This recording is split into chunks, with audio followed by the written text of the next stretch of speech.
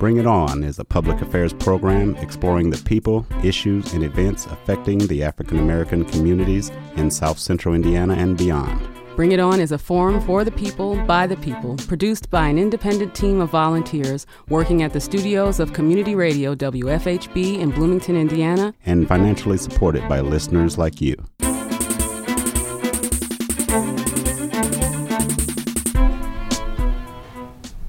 And good evening, I'm Clarence Boone, and welcome to this edition of Bring It On. We're a multiple award-winning show celebrating over 14 years as Indiana's only weekly community radio show committed to exploring the people, issues, and events impacting the African Americans in this community and abroad. Good evening again. Welcome to this broadcast because you're going to hear from a gentleman who is going to cast his hat in for a second time to run as a councilman in the city of Bloomington. And until he arrives, he's about to park his vehicle. We're going to talk a little bit about a forum that was held not too long ago with the candidates who are vying for 3 seats in the Bloomington City Council at Large Democratic primary. And they spoke back in March at a Night of Democracy for Monroe County. That was the name of the forum. And the at-large council members serve as representatives of the whole city instead of representing a certain district of the community. And the candidates range in age, background, ethnicity, and sexual orientation. They talked about a variety of issues from climate change and development to transparency and the inclusion of marginalized populations. Incumbent Susan Sandberg did not attend. Jada B. of DFMC moderated.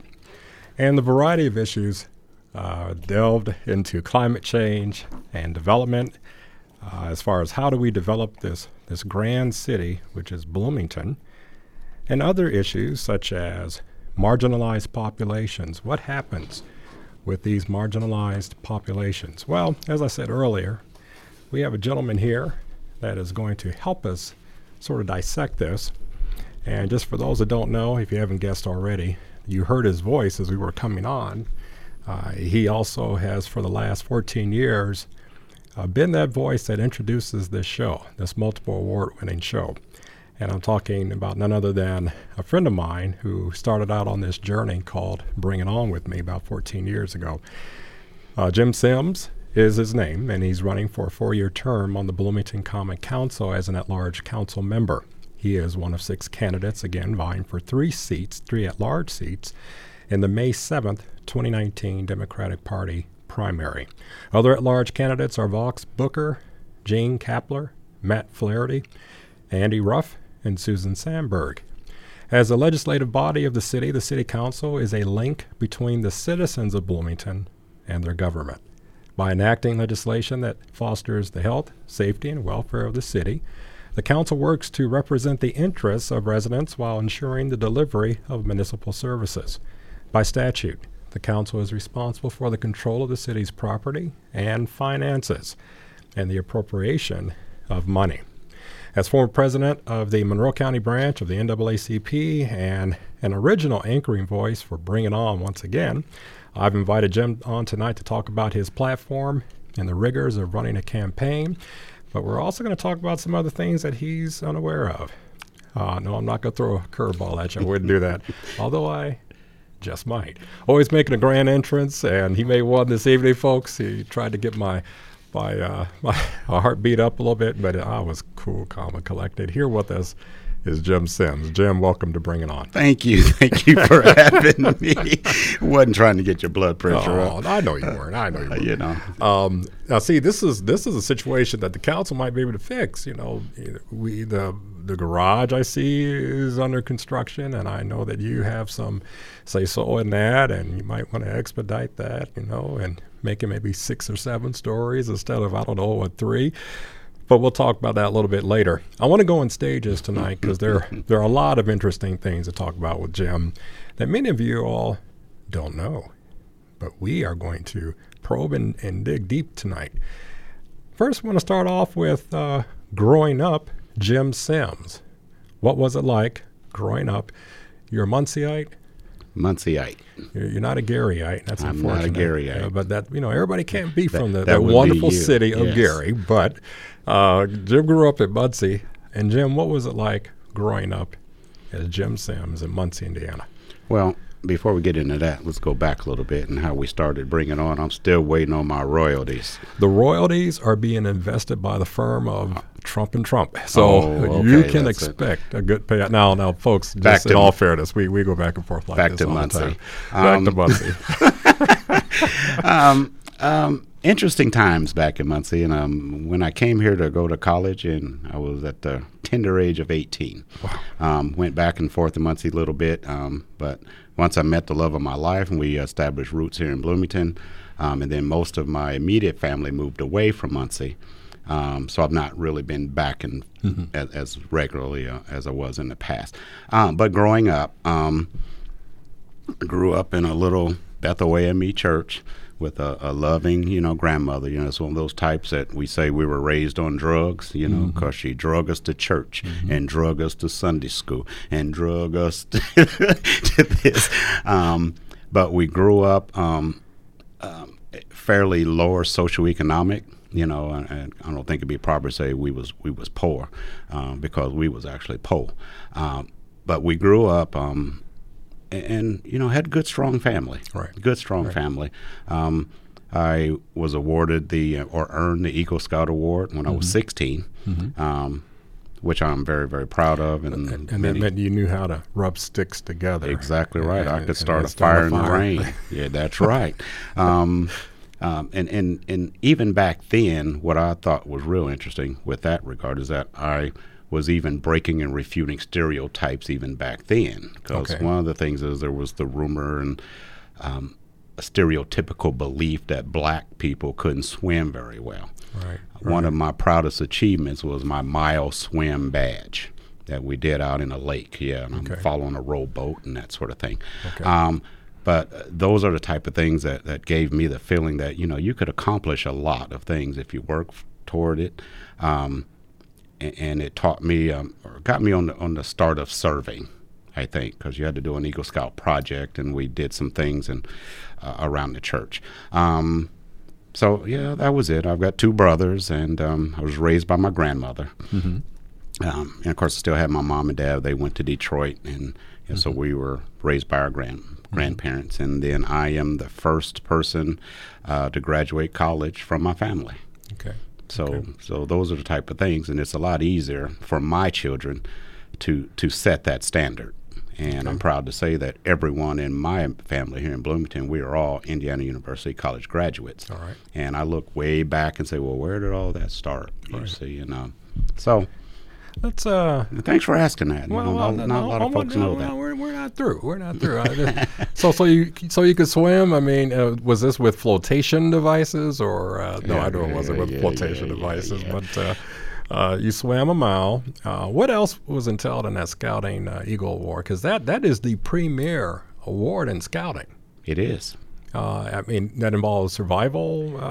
Well, a lot of that was more after there's more of the Order of the Arrow, which is where you could learn different berries and edible things, and how to clean up some water if possible, and these sorts of things. More of a survival. But the Scouts itself was more of a service-oriented organization.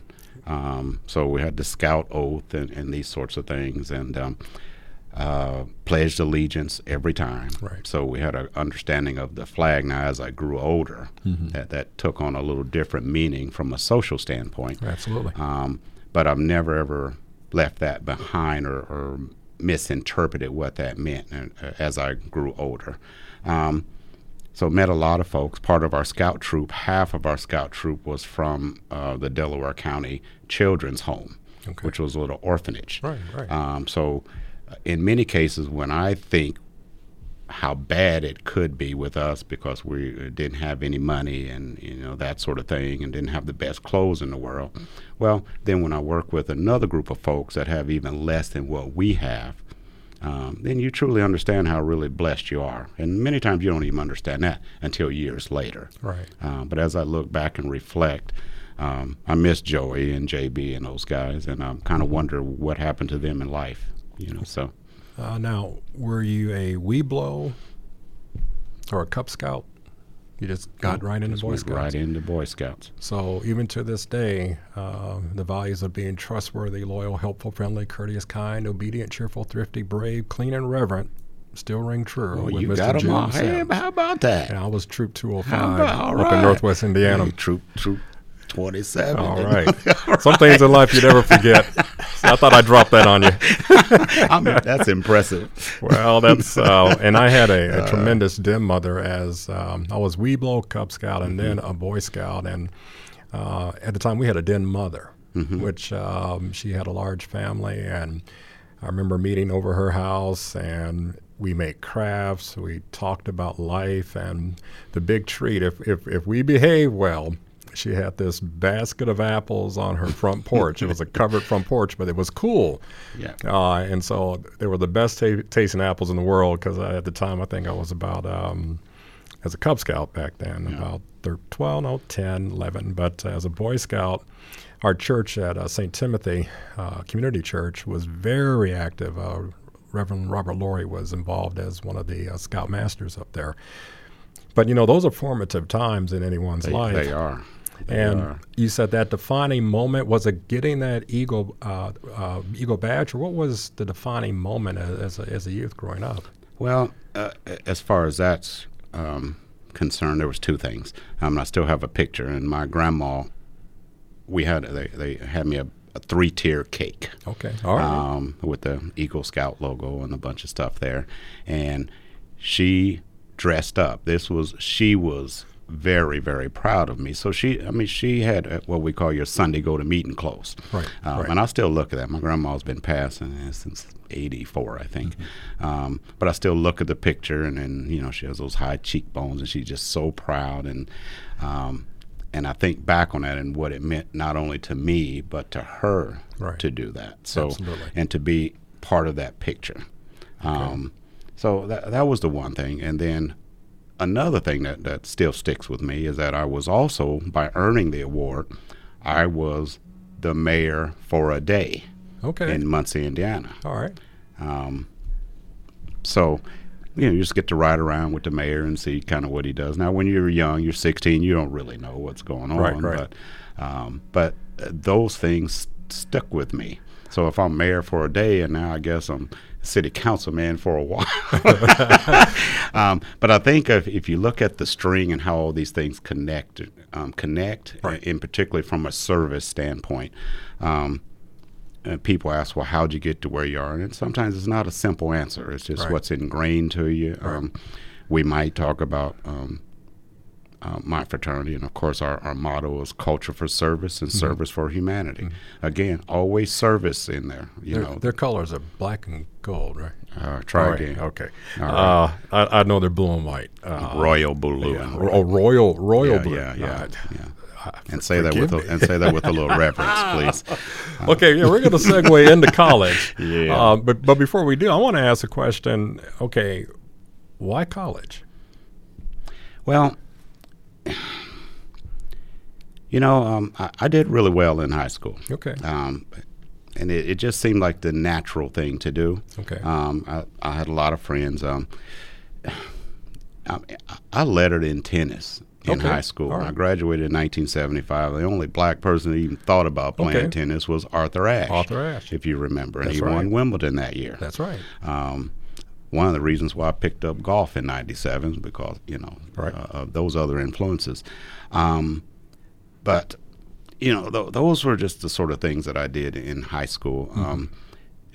Got really decent grades. In fact, my last semester, I remember taking what we used to call college preparatory classes. Right. I don't know what they call them now or something like that. But college preparatory. No, they call them. So I think the Core 40, and that may be dated because I remember it was when I was working at the university, there was a lot of emphasis back when I first started on the Core 40. Right. But it may be something different now. But nevertheless, you went a track that was going to get you ready.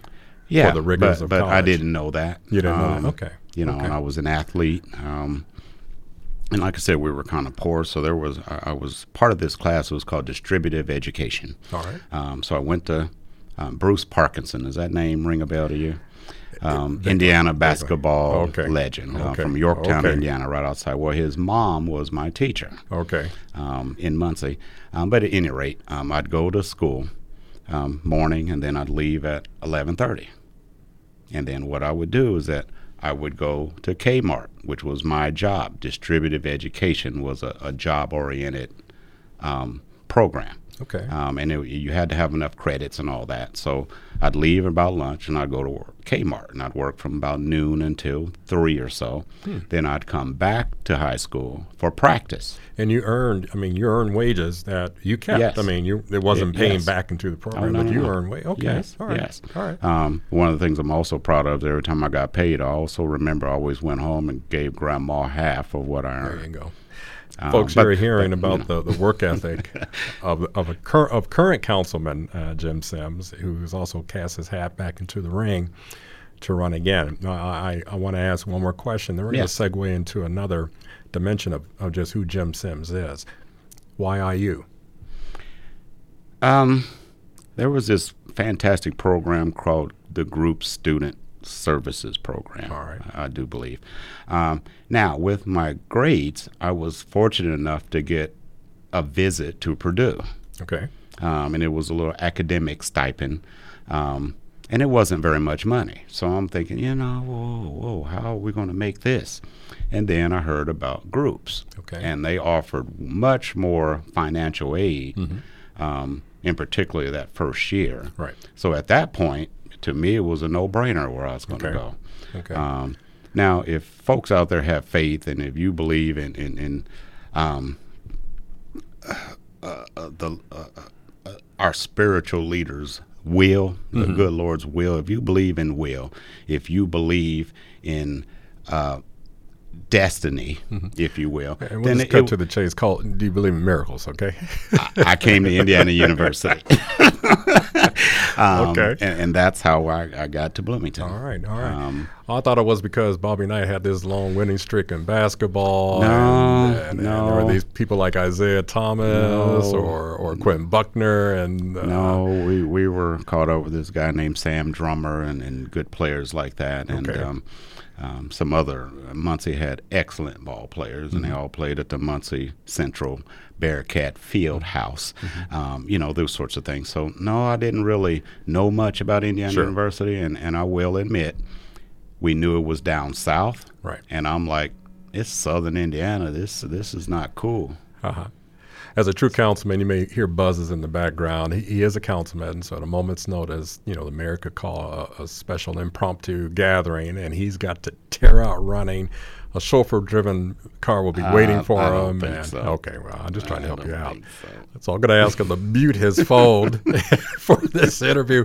Normally, we sit side by side, and I don't have the luxury to try to put him on the spot, but you can't because he's unflappable. And he's always, over the years, has had a ready comeback, and it's prepared him for politics, I got to tell you.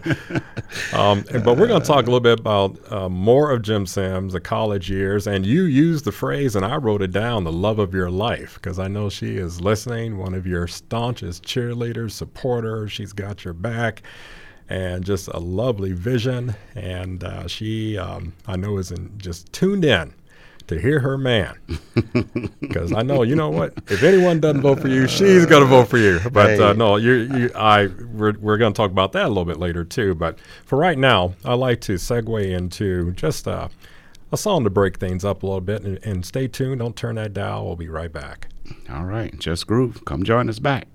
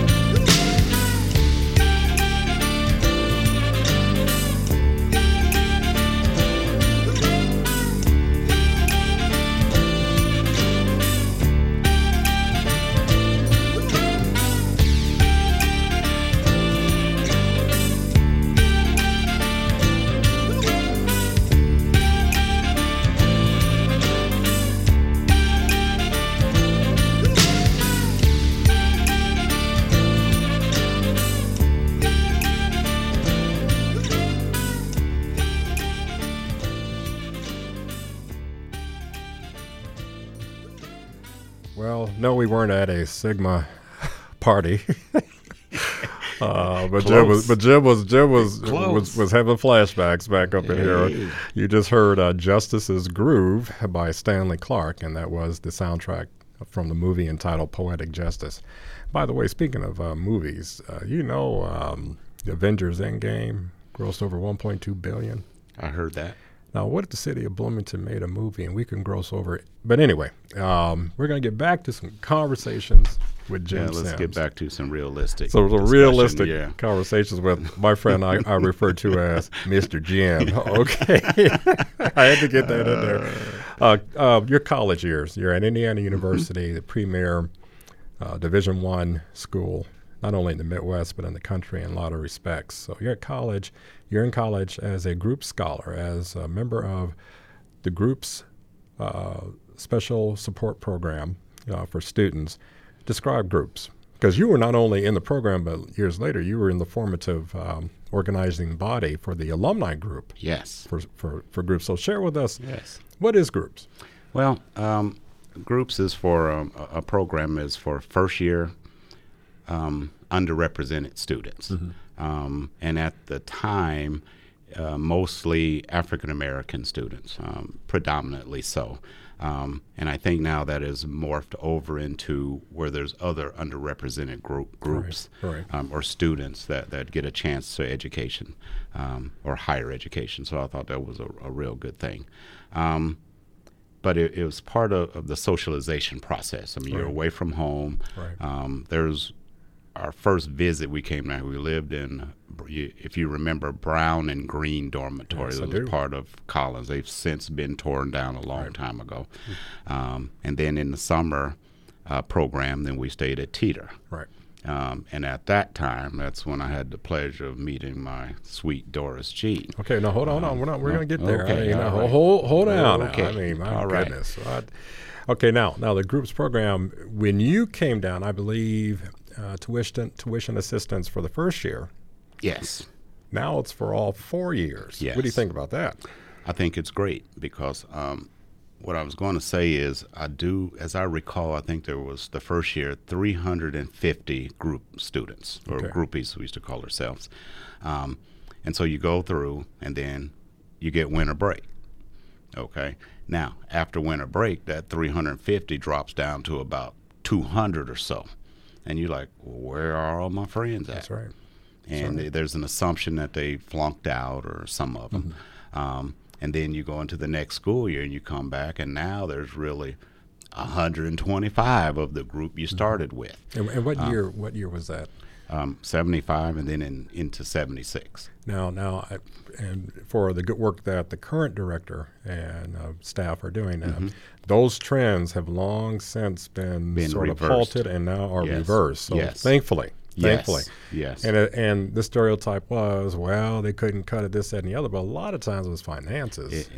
The great majority of it was finances. That's right. Because after that first year, then you were basically on your own with university financial aid. And, of course, my great fraternity brother, Jimmy Ross, that's right, who was director of financial aids at the time. Now, he didn't do anything special that he didn't do for anybody else, but took an interest in students that needed the financial aid. Right. David Hummins, as I recall, was over in the Bursar's office. That's right. So these sorts of things, so they helped you navigate and figure out ways to get additional financial aid. Now, that turns out to be, in many cases, student loans, which is humongous in nowadays for students. Right. My wife and I were able to pay them off with no real fanfare. In fact, when I dropped out for a while to help raise my family, I was starting to have kids and got married. Then when I went back, I became an employee at Indiana University. So there was programs there that we could help to defray and offset some of the costs. Well, and now, after a long wait, yes, there first, ladies and gentlemen, there was this twinkle in his eyes, but now he's sitting up straight. His heart is just beating fast. Let's talk about the love of your life. Doris Jean Williams was her maiden name, and she's now Doris Jean Sims. March the 24th, just last month, we celebrated our 40th wedding anniversary. And of that union, we produced 2 beautiful, wonderful children that are, grown now. They're way grown up. So that is the Sims family. We're a tight-knit. We believe in each other. There's a thing that I always like to say, and it's the 3 F's: faith, family, and friends. Okay. And don't ever underestimate the faith and the family.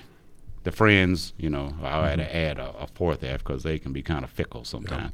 But when you get true friends, and those are the type of things that have served us well. But Doris was a SPEA graduate. Of course, she has her master's out of SPEA, and then got into, it's like the public service side of business. So that's more the private sector and public. And she was fortunate enough to gain employment with the city of Bloomington early on, at the graduate time. So back in the day, I do remember we used to talk about this and say, dear, we get our degrees and we're out of here. We're going to go work for some Fortune 500 company and all this other stuff. Well, back in those days, manufacturing was strong. Employment was plentiful here in Bloomington, Indiana. Now, if you know me, I'm not the assembly line type, even though I did work at GE for, 4 or 5 months. Good money back in them days. I still had kids and rent to pay and that sort of thing. And then as I went back to college, but in the meantime, I got into restaurant management. Okay. So I used to manage a Pizza Hut. Actually, when there was only one Taco Bell in this town and the Greyhound bus was stationed next to it. That's right. I managed that, and I remember doing scheduling based on the Greyhound bus schedule. Yeah, so I could schedule folks there because they get off the bus and they come straight there, and that's how we met our profit margins and these sorts of things, and our labor guidelines and that sort of thing. So I learned a lot. And that's one thing, if I can just skip really ahead. Now, when I'm dealing with city council and I'm talking to local business owners and these folks about the trials and tribulation they have of running a business, so that's something I can relate to in having to hire students and depend on these sorts of things, the logistics of food costs and all of that stuff. Now, we didn't have the parking issues back then. We just didn't have the population. In fact, I want to say, man, that back then we probably had more like 28,000, 32,000 IU students, something like that in that realm. Nothing like the over 40,000 we got now. And the summers were vastly different than they are now. Vastly. This really became, in a lot of respects, a small southern Indiana town. People vacated, and this is back when you could hear Johnny Cougar Mellencamp singing Jack and Diane on the radio as you walk down the street. Well, even before that, Johnny Cougar, as we used to call him back then, it's Mellencamp now, rode this big Harley, but his day job was having a jackhammer and pounding up concrete on sidewalks and stuff. Okay. Yeah, see, there's a little history. And sometimes if folks say, well, Jim this, and they got to understand that Jim's got a lot of roots in this town. I've been here for a long time. I've seen a lot of things. That's right. We've lived through a lot of these things. That's right. So I just want this town. Bloomington is a great city. Do we have problems? Yes, we do. And I'm probably getting off topic here. Not at all. But those are the type of things that I lean on, is that knowledge. And from a social standpoint, it was way worse back then.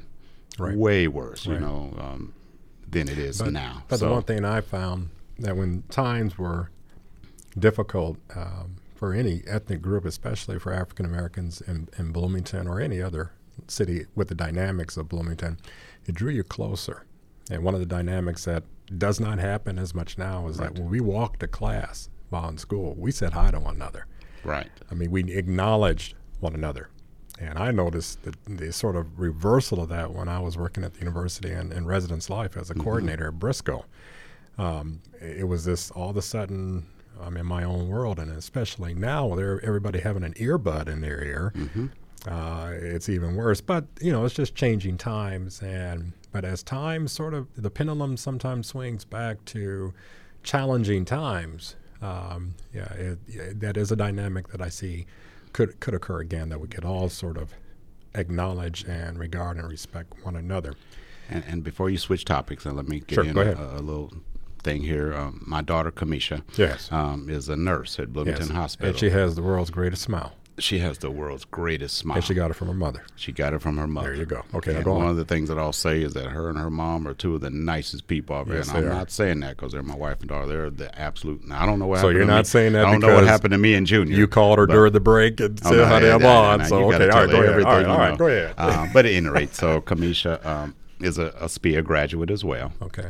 Decided to go back to nursing school and is an operating room nurse and a charge nurse and all that. And just living a beautiful life. Yes. So, we've got some challenges and all that, but we're a blessed family. And then we've got my son. That's right.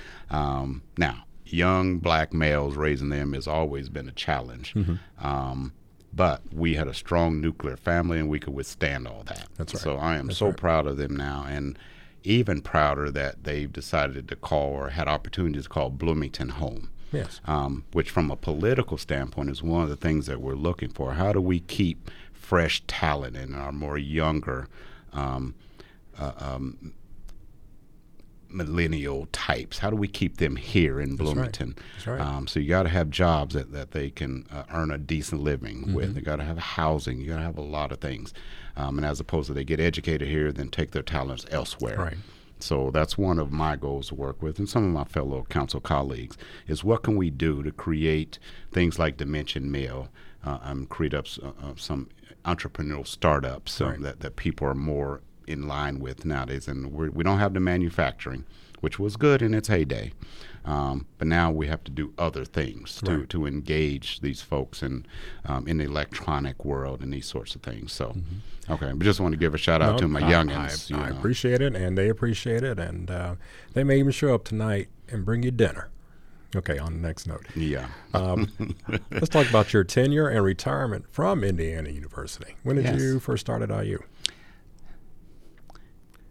April the 20th, You got the date down. 1986. You have the date. And I wonder if that coincides with a particular date of retirement.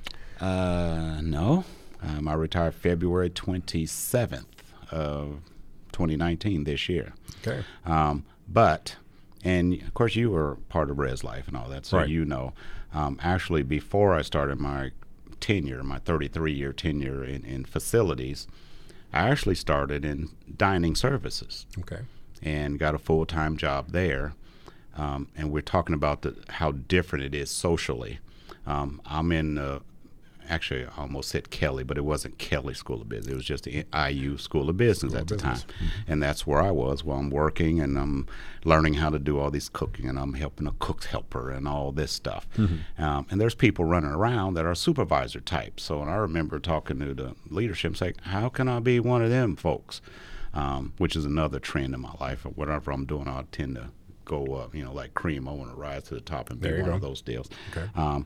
But they basically looked at me and was like, well, you have to have a dietetic degree, a dietitian's degree. And I'm like, I'm in a school of business. What are you talking about? So it was pretty clear to me that, and I don't know what it was. I don't even want to say the wrong thing, but it's pretty clear that wasn't my thing. There was a barrier. So Be it I perceived resigned or and put in my realistic. 2-week notice and says, well, if there is no upward mobility, this is not for me. Right. Now, I'm happy to say that that's changed a lot over the years, Right. that sort of thing. And then I started my facility, started in physical plant on the other side, as we call it. And about 20 years ago, June 20th of 1999, I think it was, and I came over to RPS, or Residential Programs and Services, or the dormitories, as we call them, but we don't want to say that. We call them resident centers now. So you had experiences with management in various varying capacities. Yes. From products such as food to working then dynamics such as machinery or just coordination of services provided to then managing people. Yes. And When I retired, I had about 77 folks that reported to 77 me people. At entry level and 4 professional level supervisors. And it was basically all geared toward caring for our student residents. That's right. Now, we have about 2 minutes left, really about a minute left in this segment. Tell us about this insatiable love of golf. Do you still consider yourself to be the Tiger? I've never considered myself that. Because I was going to correct you if you did. But tell us about this insatiable love for golf. Again, I mentioned Arthur Ashe a long time ago, in 1975, and I'd started. We weren't part of the country club scene. I learned in a city park with the chain link fence and all of that. Right. That morphed into high school. Me and my best friend Ronnie Cates. So we were the two black guys on the tennis team, which was just unheard of at the time, just like golf. But then I picked it up in 1997. Unfortunately, and back in the day, man, I had a wicked jump shot, and nobody could guard. I'm just quick, and great defense. Well, Father Time will catch up to you in your knees and your ankles and this sort of thing. Oh, yeah. And the guy said, man, you try golf? I said, man, golf is not even a sport. What are you talking to me about? Well, then I tried it, and the thing that kept driving me is if I hit the ball with a golf club and it don't go where I want to, then the thing that drove me was this little white ball and this club ain't smarter than me. You sound like your good friend, Frank Motley. Frank Motley, who has a little treatise whenever he talks to anybody about playing golf. He gives this to you to say, first read this and let's go out and I'll show you some things. Well, we're going to transition to another segment, and I will say before we do that you've been very competitive in some of the city tournaments along the way. And did you win one, or did you runner up, or did you win one? I won one. You won one. 2017. Okay. All right, 2017. Flight number 1. All right. So remember the sensation as Tiger Woods fist pumped the air and jumped up and down and got a green jacket. Jim got a black blazer. For winning it all. I don't know what you got that year, but we were all proud of you. We're gonna before he responds, we're gonna segue into another musical selection. We gonna get you.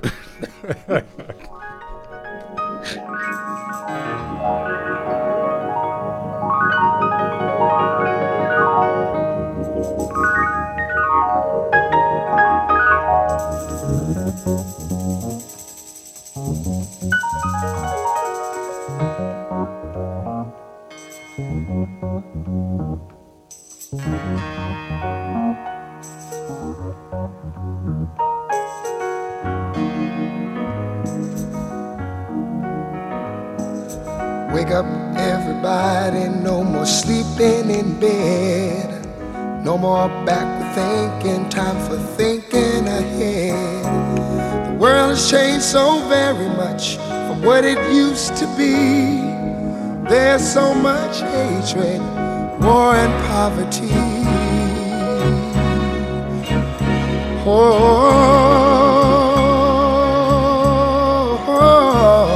Wake up, all the teachers, time to teach a new way.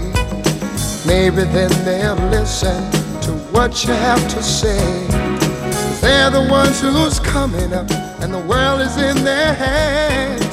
When you teach the children, teach them the very best you can.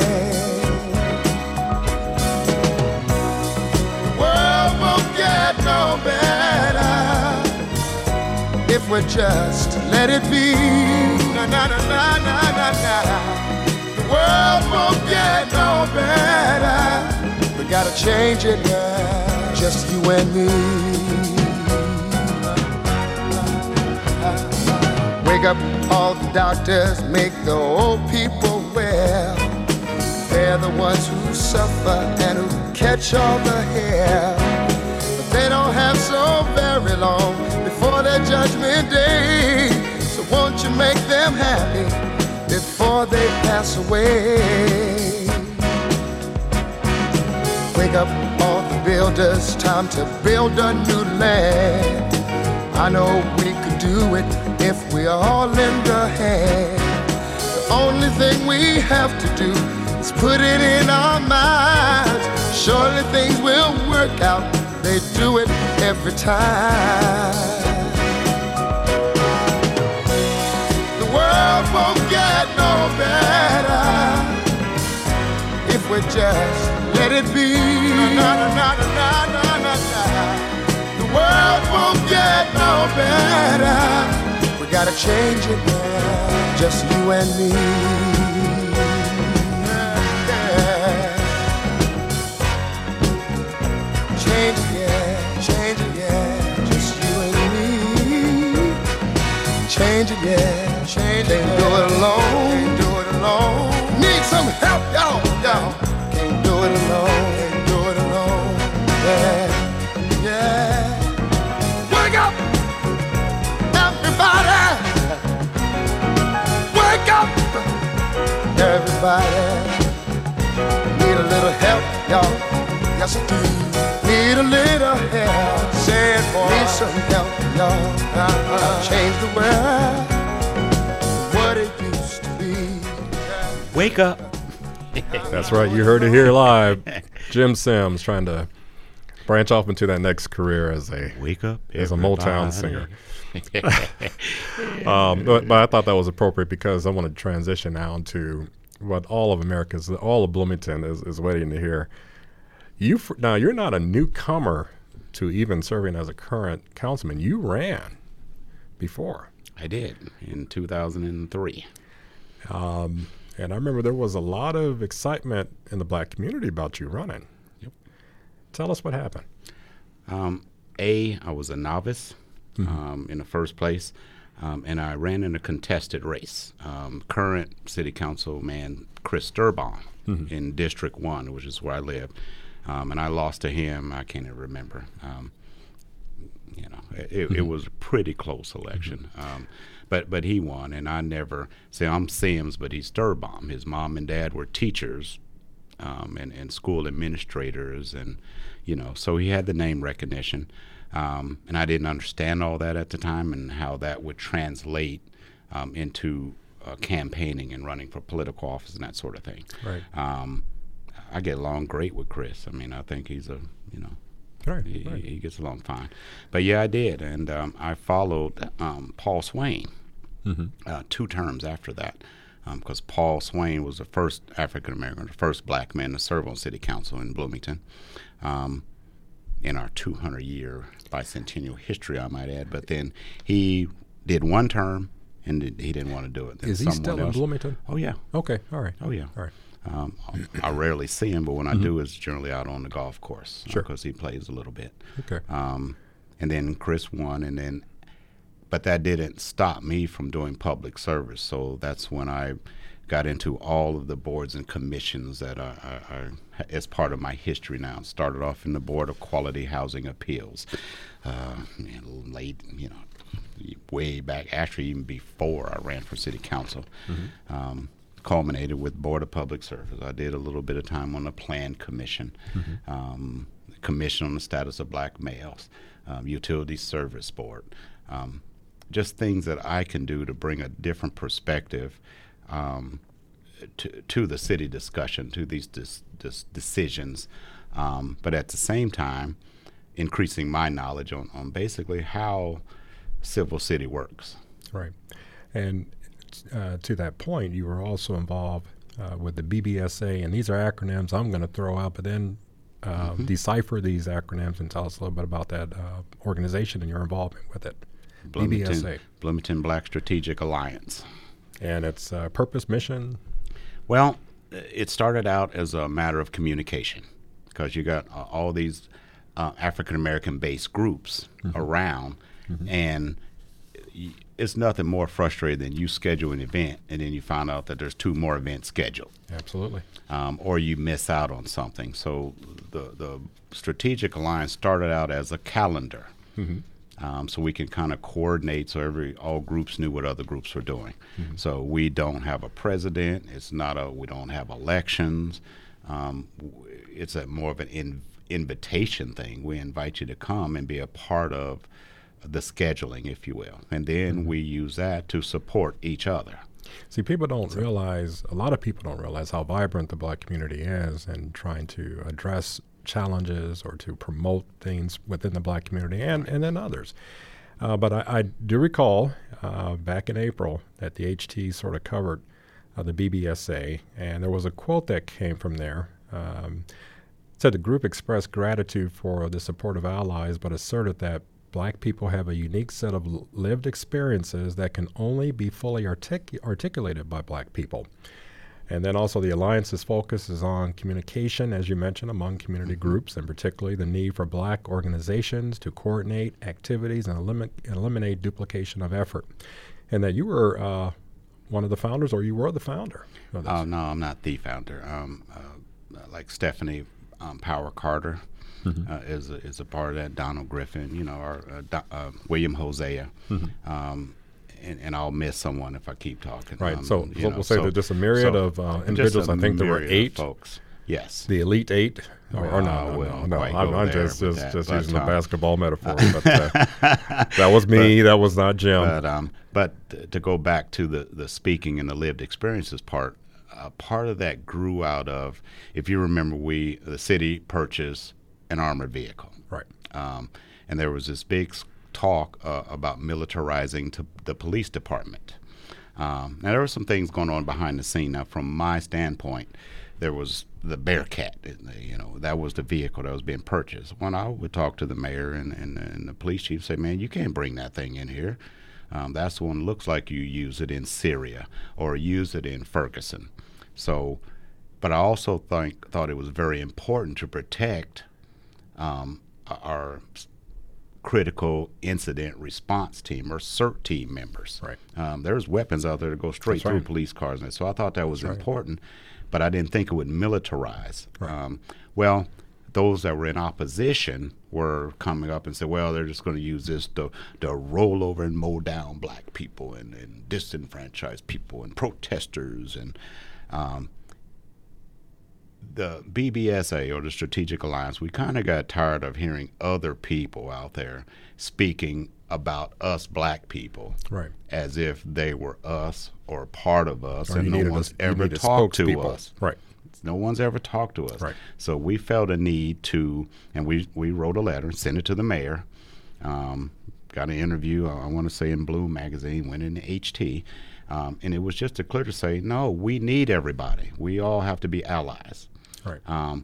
But I can't speak for you, and so you can't speak for us. And it's like you said, we have certain lived experiences, certain experiences in our life, from diversity, from how we were treated, from some of the institutionalized racist practices and these sorts of things. So it's really, really hard if you're not one of us or a black person to have and share those experiences and speak from that standpoint. Right. And that's all we were saying. So some folks will, you this or that. Well, no, because you didn't say it's impossible. You just said sometimes and oftentimes the best individual to speak about a situation is one who's lived it or going through it.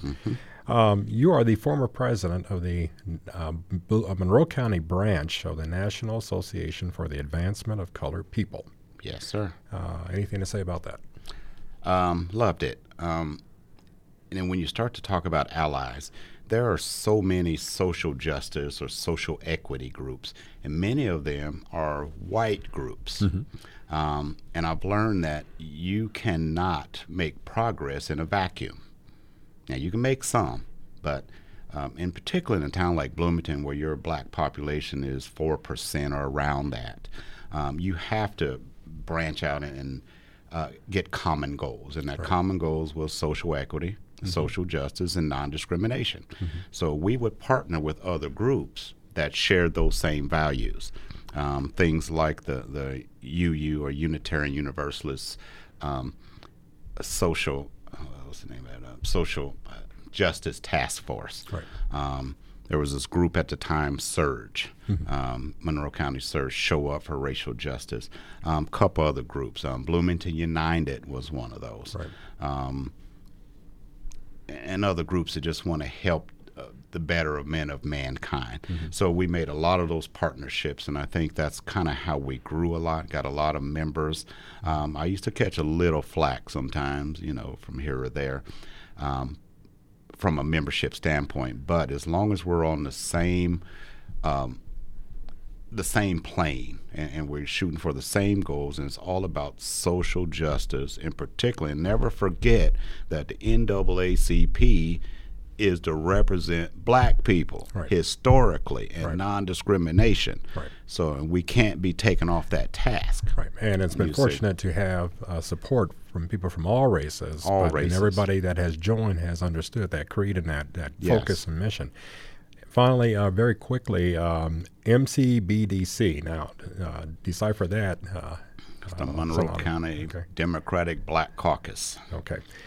And about 30 seconds, that one, because I want to give you some time to talk about your platform, but then share with us a little bit about that. Well, if you're aware of like a PAC or some political action committee developments, and it was kind of based on the Democratic Women's Caucus, but more it was part of the Indiana Black Legislative Caucus. And that was kind of the format that and they had little branches around the state. And we formed that here, and it was Nicole Bowden and William Hosea, that group. A bunch of us got together, and that was born from that. Immediately picked up and supported very strongly by the Monroe County Democratic Party. So when these folks say, we have a tent big enough for everybody, come under, well, they walked the walk and supported this group, and that's where we are today. Now, I am a member. I'm not part of the leadership, but they have a lot of say-so in educating the public about the candidates now and what they stand for, and and there's different things, but again, you understand from their endorsement, we are about black candidates. Now we will reach out, and you got to be multicultural and do certain things, and there's mechanisms for that, which it just grows and grows. This is a great community. I think I've said that a couple times. Now, this conversation was designed for you to kind of intersperse your platform throughout this hour, and I'm going to give you the final 2 minutes to wrap it up and tell us what you want the public to hear. Well, one of the things I'd like to say first and foremost is I am just the second African American that sit on the city council in our 200-year history. Now, that's not something I want to hang your hat on and that's all Jim says. That's not. I think it's important from a societal standpoint. But the things that I represent, and I think I bring, we talked about that perspective, that different perspective of lived experiences. I think that's one of the things I do bring to city council. So when we're talking about budget and the armored vehicle and how much money we're putting in park and rec, it is my point and my intent, and I do, is to make sure we include the marginalized people, the minority groups, the black and browns, if you will, so that's always part of the discussion and the dynamics of what we're doing. Now, of course, my platform is, I served on the board of public safety, so public safety is very dear to me, and particularly police, fire, preserving Bloomington's core neighborhoods as best I can, Lake Monroe, which is our main water source. So you should have gave me more time to talk about all this. Actually, I did. But I know you did. And one of the things is that what I think, and is what I've heard from others, that my participation there is that I have the experience. I'd like to think that I bring a common sense approach, thoughtful approach. And one of the things that I'll say, and we can leave on this, is that the good Lord gave us 2 ears and 1 mouth for a reason. That's right. So we can listen twice as much as we talk. And I think that's one of the things that I do in representing the folks. Being an at-large candidate, I represent the entire city, not just a district here or there. All right. And on that note, Jim Sims, thank you for introducing or reacquainting yourself to the citizenry of Bloomington. Thank you. Thank you all this for your patience. This conversation was designed not to delve so much into I would say talking points, but then to understand the person who's making these points, who they are and what they stand for. So our thanks to Jim Sims, current member of the Bloomington Common Council. As an at-large council member, he is one of 6 candidates vying for 3 at-large seats in the May 7th, 2019 Democratic Party primary. Other at-large candidates are Vox Booker, Gene Kapler, Matt Flaherty, Andy Ruff, and Susan Sandberg. Bring It On has an open submission policy, so if you have an idea for this program, let's hear it. Send an email to our volunteer staff. The address is bringiton@wfhb.org. We want to make sure we share everything and anything affecting the African American community with our listening audience in Bloomington and beyond. The email address, once again, is bringiton@wfhb.org. Our show's producer is yours truly, and the voice for many years of Bring It On, it was the gentleman I spoke to tonight, Jim Sims. And this show has received much help from the WFHB News Department Director, Wes Martin, and the news team. Tonight's board engineer was Chantal LaFontaine. Our original theme music was created by Jamil FM, with additional background tracks by David Baker. For WFHB, I'm Clarence Boone.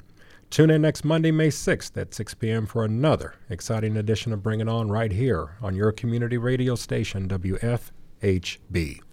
Vote, people.